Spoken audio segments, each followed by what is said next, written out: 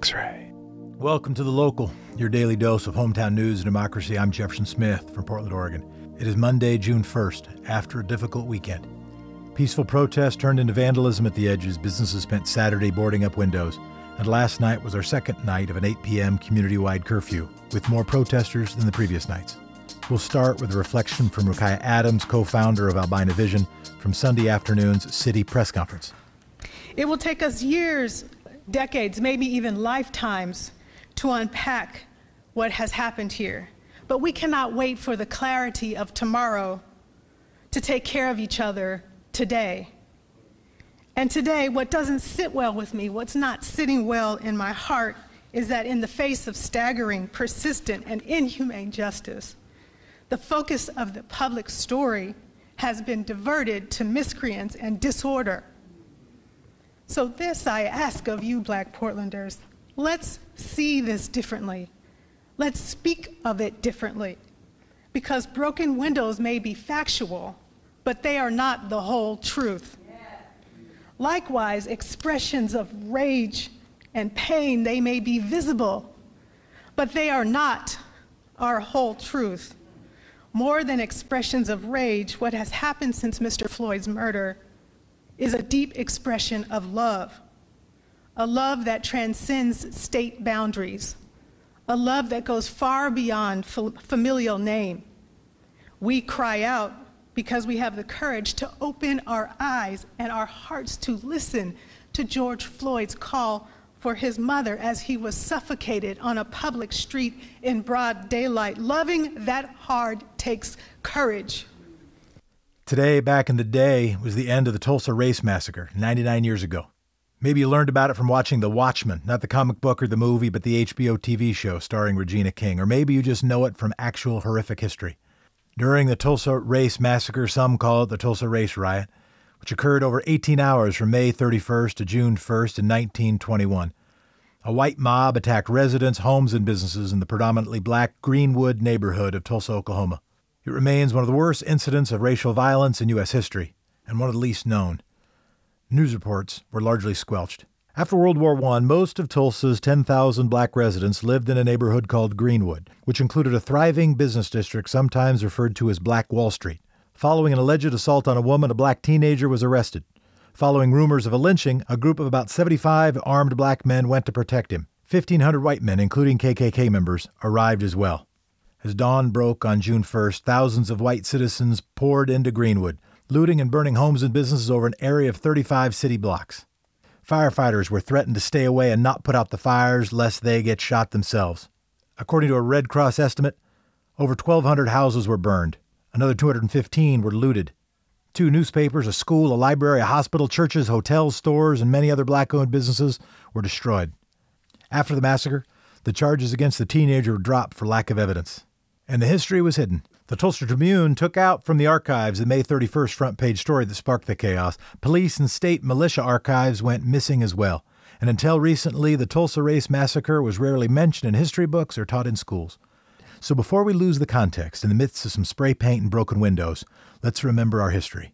Today on The Local, your quick 6 news headlines, and I'll try to keep them quick, to make room for 2 other things: a focused conversation with Nkenge Harmon Johnson, President and CEO of Urban League, and an interview with Portland City Commissioner Joanne Hardesty with an inside view of how she was the mayor Friday night and the decision to call a community-wide curfew. The significant damage that was done in Portland wasn't done by Portlanders. It was done by white nationalists that infiltrated our peaceful marches and started disruption. First up, it is today's Quick 6 local rundown. Sunday marked the 3rd day of protests in Portland and nationwide in response to the death of George Floyd, the Minnesota black man who died earlier this week at the hands of police, leading to a murder charge. The first night of protests were marked by fires set in the Multnomah County Justice Center and damage to high-end stores in downtown. In a statement, Commissioner Joanne Hardesty, who was acting mayor when the mayor was out of town, asked for the curfew, said she understood the concerns that a curfew could lead to over-policing. The intent, she wrote, was to give a chance for protesters to refocus. And she told X-Ray and the Numbers in our interview that she feared the damage was being caused largely by white males, including white supremacists. following a pattern of peaceful protests around the country, followed by vandalism as the nights have gotten later. Your daily dose of data. Lest we forget, we are in the middle of the global pandemic. Happy 2020. We do love you. We are going to stick with this, and we will get through all of this. The Oregon Health Authority reported 58 new confirmed presumptive cases of the coronavirus. The state's known total of cases to 4243, and the known COVID-19 deaths standing at 153. In Washington, Governor Jay Inslee announced on Friday he would not extend the state's stay-at-home order. That order expired Sunday night. Washington will now allow counties more flexibility to apply to advance through the 4-stage reopening plan. With the addition of 2 more counties on Thursday, 26 of Washington's 39 counties are currently approved for Phase 2. And starting today, any Washington county can apply to advance the next phase and to add new business activity. A key target is whether the counties have had fewer than 25 cases per 100,000 residents over a 2-week period. As we talked about last week, Kay Erickson was made director of the Employment Department by Governor Kate Brown in 2016 after concerns of an updated computer system. As we have talked about just about since the launch of the local, the Employment Department has been unable to keep up with historic flood of unemployment claims amid concerns of an outdated computer system. And now Kay Erickson herself has resigned upon Governor Kate Brown's request on Sunday. The Employment Department has received more than 445,000 applications for benefits since March 15th. They have processed, as of Friday, 245,000 people. That leaves about 200,000 people. For a little historical context, from Jane Cease with the DMV computer system back in the 90s to Eric Sten with water billing in 2000 to the Cover Oregon lawsuits in 2014 to 2015, challenges with government computer systems have discomfited Oregon before. Erickson will be replaced by David Gerstenfeld in the interim. Gerstenfeld had run the department's paid family and medical leave insurance division.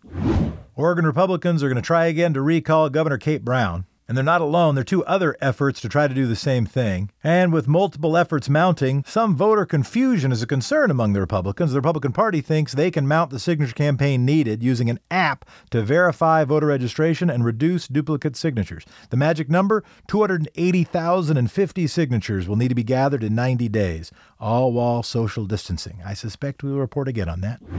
In recent months, the city of Portland has stopped clearing homeless camps due to COVID-19. Citing public health concerns of moving people in a time of crisis and the potential spread of the virus, the city had slowed clearing campsites. Now it looks like the clearing will resume. A city spokeswoman said this week the camps have grown so large, it's now time for the city to disband some of them for safety reasons. As Multnomah County moves towards Phase 1 reopening, there are concerns about businesses reopening and sidewalks not being accessible due to homeless camps. Public Health Officer Jennifer Vine said we're trying to deal with the least bad approaches to the housing crisis. It has not yet been made clear where these people are supposed to go after they've been cleared. We will continue to bring updates as this develops. There is a moment here, folks. How each of us use it is up to each of us. There are a bunch of organizations in Portland fighting systemic racism, most of them on shoestring budgets. You can support organizations like the Portland NAACP, Urban League of Portland, Kairos PDX, the Black Lives Matter Portland chapter, Generational Resistance PDX, and Don't Shoot Portland. You can also donate to the GoFundMe for the PDX Protest Bail Fund. It covers bail and other expenses for Portland protesters arrested while demonstrating. You can volunteer, you can donate, you become a sustaining member, you can support those organizations. You can do it vocally, you can do it online, and you can follow up. And that's today's Quick 6 Local Rundown. Thanks, Jefferson. First up, a conversation with Nkenge Harmon Johnson, President and CEO of the Urban League. Nkenge shares her thoughts on moving from reflection to action with DJ Ambush and Jefferson Smith. The Urban League of Portland is one of Oregon's oldest civil rights and social service organizations, empowering African Americans and others. I'm DJ Ambush, the numbers, and of X-Ray FM. We're joined by Nkenge Harmon Johnson, President and CEO of the Urban League, to talk about the week's events, the weekend's events, and what might be next. I won't repeat what Nkenge said off air. I'll let her repeat that, and we'll use whatever language she wants to use. But I am Jefferson Smith with X-Ray FM, and welcome, Nkenge. Thanks, Jefferson, and I welcome you to my home. I feel like you're here with me. Nkenge, you co-hosted and appeared at the Eulogy for Black America on Friday, long before the nighttime activities popped off. This is not the first time our country has dealt with police brutality, or as I like to call it, state-sanctioned terrorism. How do you feel this is any different from the past incidents? Do I feel like this occasion is any different? Well, at least the reaction, yes. Oh, I mean, the reaction, part of it is pent up frustration related to, the pandemic that we're all suffering through. I mean, people's stress levels are already here. Their levels of fear are already here. And then, of course, another part of it is this has happened again. And at some point, there's a boiling point, there's a tipping point. And frankly, every decade or so, right? Don't our cities catch on fire over racial injustice? Sure. So maybe that's a part of it too. Maybe it's a third, and a third. Social media was filled. And for those folks who went downtown on Saturday, you hosted the daytime event on Friday. There was a Friday nighttime event. And social media was filled with images of the aftermath of those nighttime protests. Where do you want the attention to be directed right now? Oh, goodness. I'm glad that people are doing what they need to do during this time to feel something. And what I mean by that is it's real easy to get numb, right? I couldn't feel my chest the other day on Friday when we were having the eulogy. But it had been aching for days before that. So I get the people want to come together to do something. And most people are coming together in vigils and eulogies and remembrances and demonstrations and work sessions, to do something positive and of course, peaceful. And some other people aren't. Now, whether some of those folks, it is their plan and their mission to distract a movement, I believe that. And there may be some other folks who are Say more about that. Say more about that. That feels important. Okay, so, we've got a fusion center in Oregon, so I'm hoping that they'll be saying more about that the FBI and state and federal law enforcement will be talking about the organized white supremacist, militia who have been practicing in our cities, particularly in Portland, to cause disruption. And we've heard in Oakland, we've heard in Minneapolis, we've heard in other cities where there's unrest, that damage has been carried out by these organized folks who are white supremacists, not actually there for the movement, for the protest, but to, tear stuff up. And off air, before we started, when we're asking, hey, what's most important to you to get in on, you were making pretty clear that just talking about feelings, just talking about kind of where we're at, isn't enough. Mm-mm. So listen, the eulogy was important because it let people come together. The gatherings were important to let people come together. But that's neighbors and friends and folks like, like my mom and whatnot. It's not people who are in power who can cut checks, right? I want them to feel what they need to feel and then get to work. If you run a bank, I appreciate your sentiments, but cut a check. If you're elected to office, listen, it matters that you feel something. You felt something the last time and the time before that and the time before that, and you were in office all of those times. So now show me a policy. Don't show me more of your feelings because I don't want to do this again. So that's what I want folks focused on. So you mentioned a little earlier that, around the time of the eulogy, your heart, collectively, I believe all of our hearts are aching for days. Where do you find the strength and focus to move from that position of, the group sorrow to getting active and leading? I will speak for myself first, then more broadly for others who are trying to figure out what the answer is for them. Mm-hmm. I'm lucky to be the president of the Urban League of Portland at this time and at other times because we do great work and we help people, and also because when the worst is happening and people are looking for what to do, how can they help? I can just go to work. This is what I do all the time. Every single day, I am beating this drum, working on these issues. And it's great when other folks wake up and come together to join me. We'll have some more Urban League members now. We'll probably get a few more donations in and people reaching out to say, hey, how can I help? And that's dope. I'm glad they're here. But this is what me and my team do every day. So I'm glad for that, though, because I'm not spinning. I'm not, what do I do? How do I help? I do what I've been doing, and I do more of it. I work every day during the pandemic. I guess I've worked mostly 6 out of 7 days actively, and then other things, writing and taking care of messages and whatnot. This is just what it is right now. So you add on the layer of these demonstrations, add on the layer of the reason for the demonstrations. We were already looking for resources for Black people. Right. And now perhaps we'll have some help. For other people, they can be that help. If you're wondering, how do you find the energy, the strength to do, you've got to let what this is in your chest out. You got to give yourself a chance to release that tension. And the way to do it is to get in the work. What words do you have for people that are kind of pushing back, people within our community specifically, that are kind of pushing back on the rebellion, kind of telling these kids, these younger members that are out here active, hey, don't burn down those targets. Just everyone go home and be safe. First of all, on Target specifically, Target must have some black shot callers. I know they do at a couple of levels because they come to the National Urban League Conference and I've seen them. Well, they must be listened to, because Target put out a statement that said, we're going to be all right, and justice, and went on back where Target should be, which is behind the scenes, and hopefully cutting checks. So the Target one I think is funny because they're like, no, don't put us in that. We didn't complain at all. It's all good, y'all. Justice. That's awesome. I'm interested to see, though, Starbucks and the banks, Chase Bank and Bank of America and whatnot. We'll hear what Jamie Dimon says this time. But Jamie, cut another check, dude, and like a lot more of them. I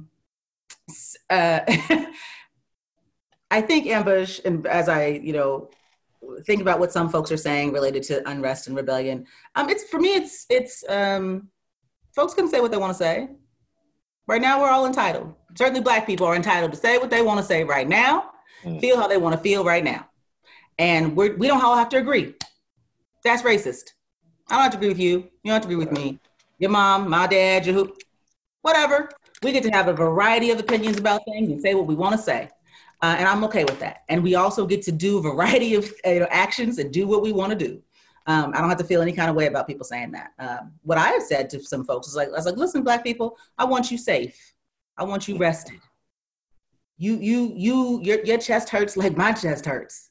You have woken up, at some time this week and just couldn't breathe and just so sad and just so mad. Like, I want you to do whatever you need to do, Black people. And if that means staying home, please stay home. You don't have to be out in the streets. You've been in them streets, and your mama was in them streets, and your grandmother, and your great auntie, and your great great, and your great. If you need a minute, take a minute. I'm cool with that. So for me, it's not, hey, Black people, don't be out there, protesting and demonstrating. I'm never tell people that. Like, please do that. For me, it's if you choose not to do it, that's fine. And if it's for your safety or some other reason, that's perfectly acceptable to me. Also knowing what we talked about sort of earlier, that there are people in the streets who wish us ill. We see all the reporters, right? The journalists who are being, beaten up and shot at and are, just treated terribly by police. Okay, well, if they're doing journalists like that, let me be real clear about what they do to Black people, even when the cameras are on, right? Okay. We know that. They're not playing out here. So if you're not ready for that, take it on back to the house. And also remember, while there are white people to your left and to your right, especially in Portland and Eugene and in Salem, right? The three of the cities that have come alive, those white people will be treated differently by the criminal justice system in that moment on that street and throughout that process. I mean, that's why you're fighting, right? That's why you're there. But there are very real ramifications for people in their own individual lives. And it's hard that you even have to think about that, because you should be able to rate your fist in righteous indignation in front of your state capitol without being worried that is going to put you on the ground while your good girlfriend who's white is going to be standing there screaming for them to get off of you because she was doing the exact same thing. It's hard to know that, but it's true.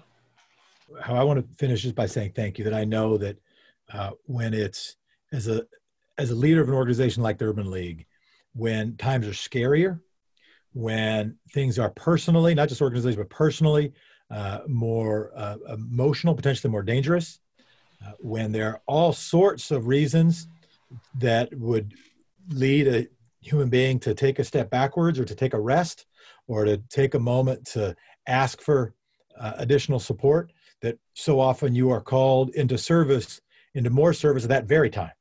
And so even for this time, I thank you for spending some of that time with us and just really appreciate it. If there's any closing word you have, leave us with it. But I just want to close by saying thank you. Jefferson, Ambush, I appreciate you for inviting me. This was fun in the sense that I love to talk policy and nerd out about this stuff, and I'd be happy to come back sometime. Appreciate you. Thank you so much, Nkenge. Thank you. Next up, an interview with Portland City Commissioner Joanne Hardesty with DJ Ambush and Jefferson Smith. With the mayor out of town, the longtime organizer and city commissioner found herself as acting mayor this weekend. Listen in on what happened and how she made the decision to declare a curfew. Also, her recommendations for protesting, because protesting is important. Commissioner Hardesty is the newest member of the city council, although about not to be the newest member. There are a bunch of races happening right now. She's the commissioner for Portland Fire and Rescue, the Bureau of Emergency Management, and the Bureau of Emergency Communications, all of which are highly relevant right now. Commissioner, thank you so much for joining us. My pleasure. I just turned down my fire radio so that it wouldn't be distracting in the background. In your house right now, you have an alert in case something happens? Oh, I'm always on the fire and rescue scanner just because I need, when something bad is happening, I want to know as soon as possible.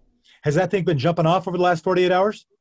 Yes, which is why I ended up downtown on Friday night when I was just about to go to bed. All of a sudden, I heard this call for 4 stations to send fire engines, which made me know something big was going on. And I flipped on my TV. I saw a riot had been declared.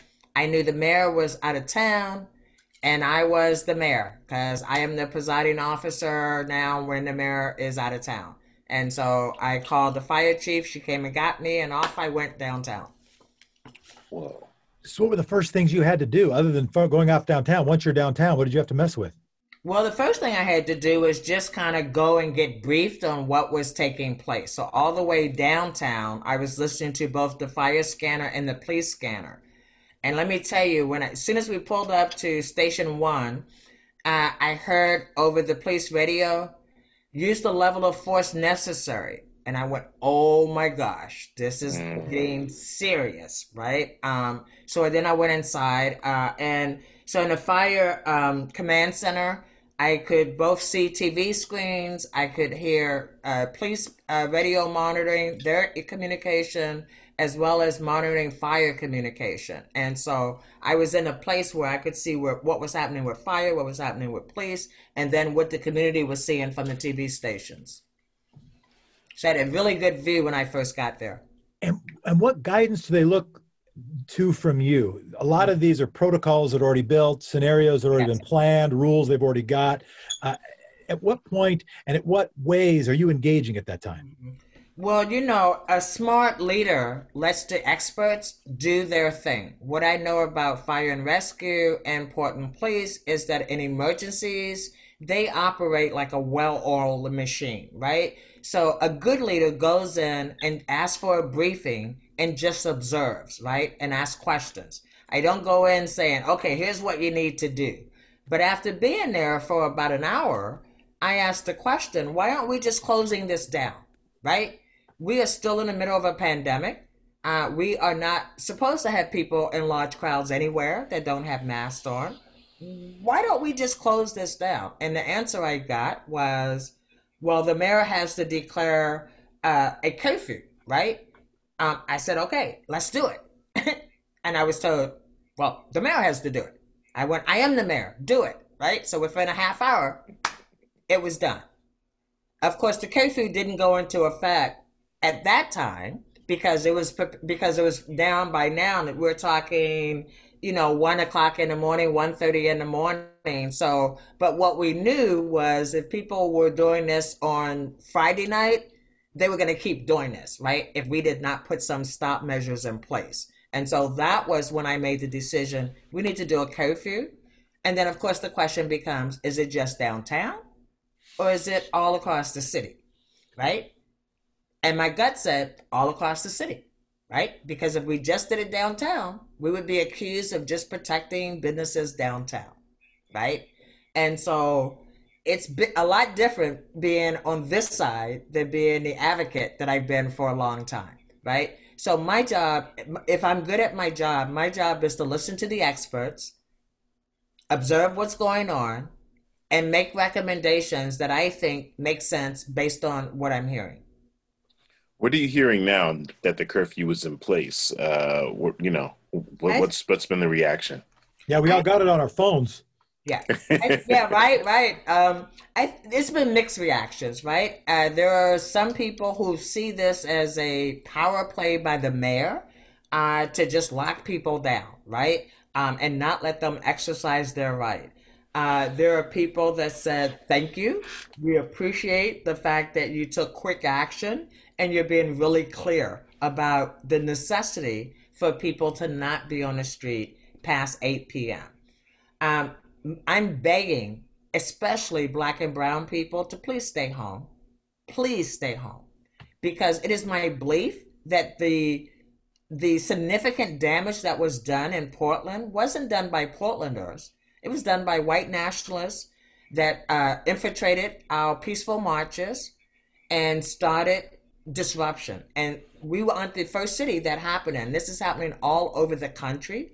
And quite frankly, I'm old enough to remember that the FBI and local police infiltrated the NAACP during the height of the civil rights movement. And so these provocateurs come into peaceful protests with the intent of disruption and creating chaos. And at the end of the day, who gets blamed for it? It's the Black and brown people that get blamed for it. But as I was watching that video, I didn't see any Black and brown people pick up scooters and put them through glass windows. I didn't see any Black and brown people actually beating up people on the street downtown. I didn't see that. It may have happened, but I didn't see it. Most of the people I saw involved in really destructive behavior and activity were young white men who I'm pretty sure don't even live here. Because Jefferson, you and I have been to a bazillion marches over the time we've known each other, right? And we don't know all the normal protesters, but we can pretty much recognize a lot of them by face, right? I mean, I'm watching for hours and not seeing anybody I know. And thank you, Commissioner, because you and I both been attending to, sometimes engaging in activism for a couple decades. Yes. And when none of the people in our networks have any direct relationship with any of the people who are doing that kind of stuff, it gives me the same sort of nervousness, the same sort of impression you have. Yes. Well, I never go to a protest unless I know who's organizing it or if I'm organizing it. Because I will never go to a protest. It is not about nonviolent, direct action, speaking truth to power. I never organize a protest that isn't family friendly, where you can bring your kids and you can bring your grandma, right?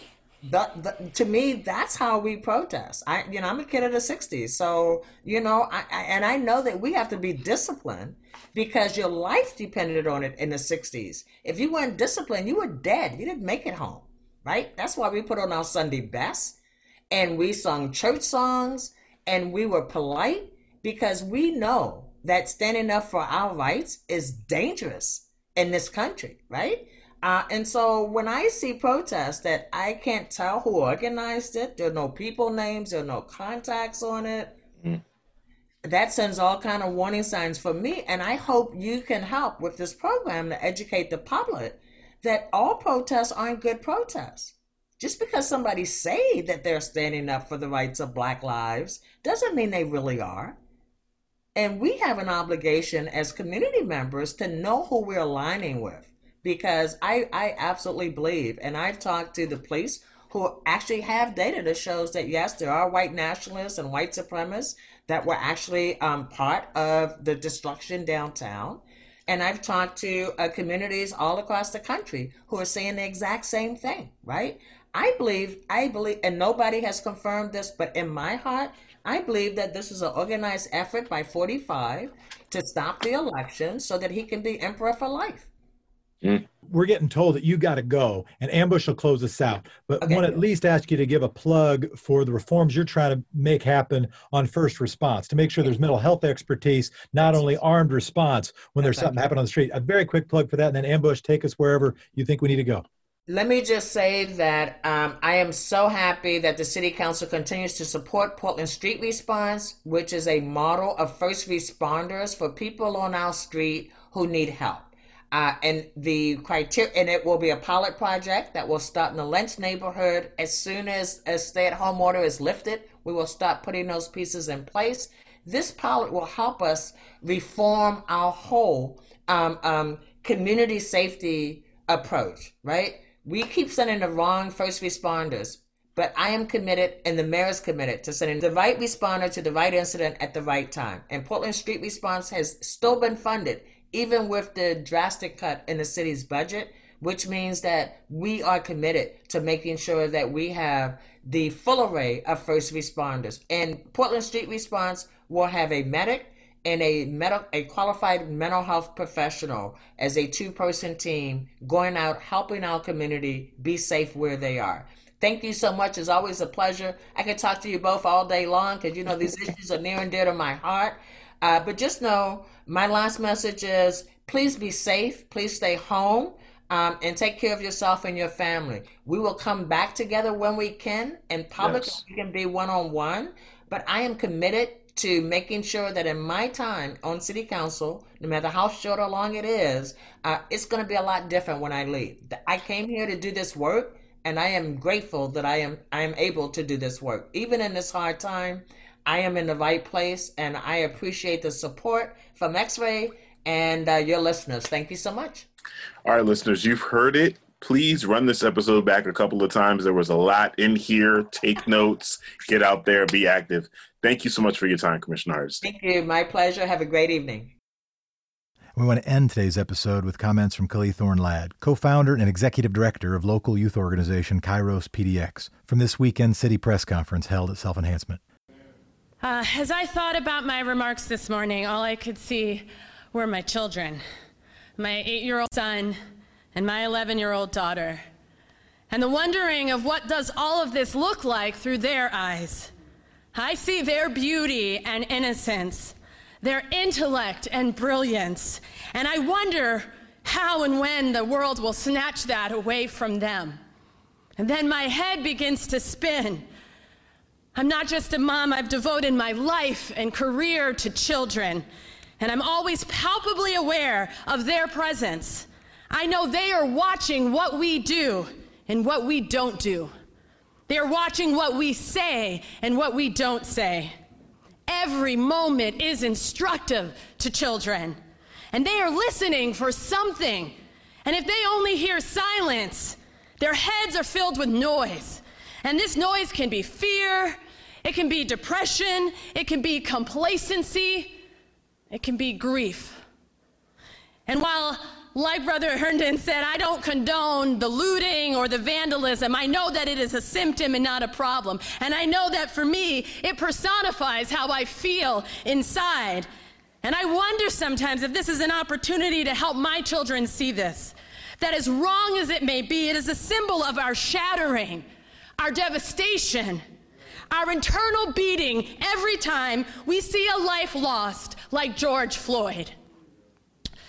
George Floyd called out to his mother. His cry reaches the heart of all of us moms. And we see our sons and daughters, and we are in shambles. But I do think there is hope. And I think there is hope because I come from a people who carry hope across generations. A people who, despite devastation and terrorization and oppression, have written spirituals that lift this whole nation up in hope. A people that have strengthened the very fiber of our being, even when forces are taking away our breath. The next generation is watching us. Let us not disappoint. Let us love one another and show a new day for racial justice. If you have story ideas, you have organizations or people who need shouts out, send us an email to local@xray.fm. We will remember this moment in history, and we will remember how we use this moment. Let's use it to get better. As I sit here, I'm so grateful to you who listen and so grateful to learn from our guests as we all work to get some perspective on 2020. Thank you for being part of this community as we try to learn together. And thank you, democracy. Talk to you tomorrow. X-Ray.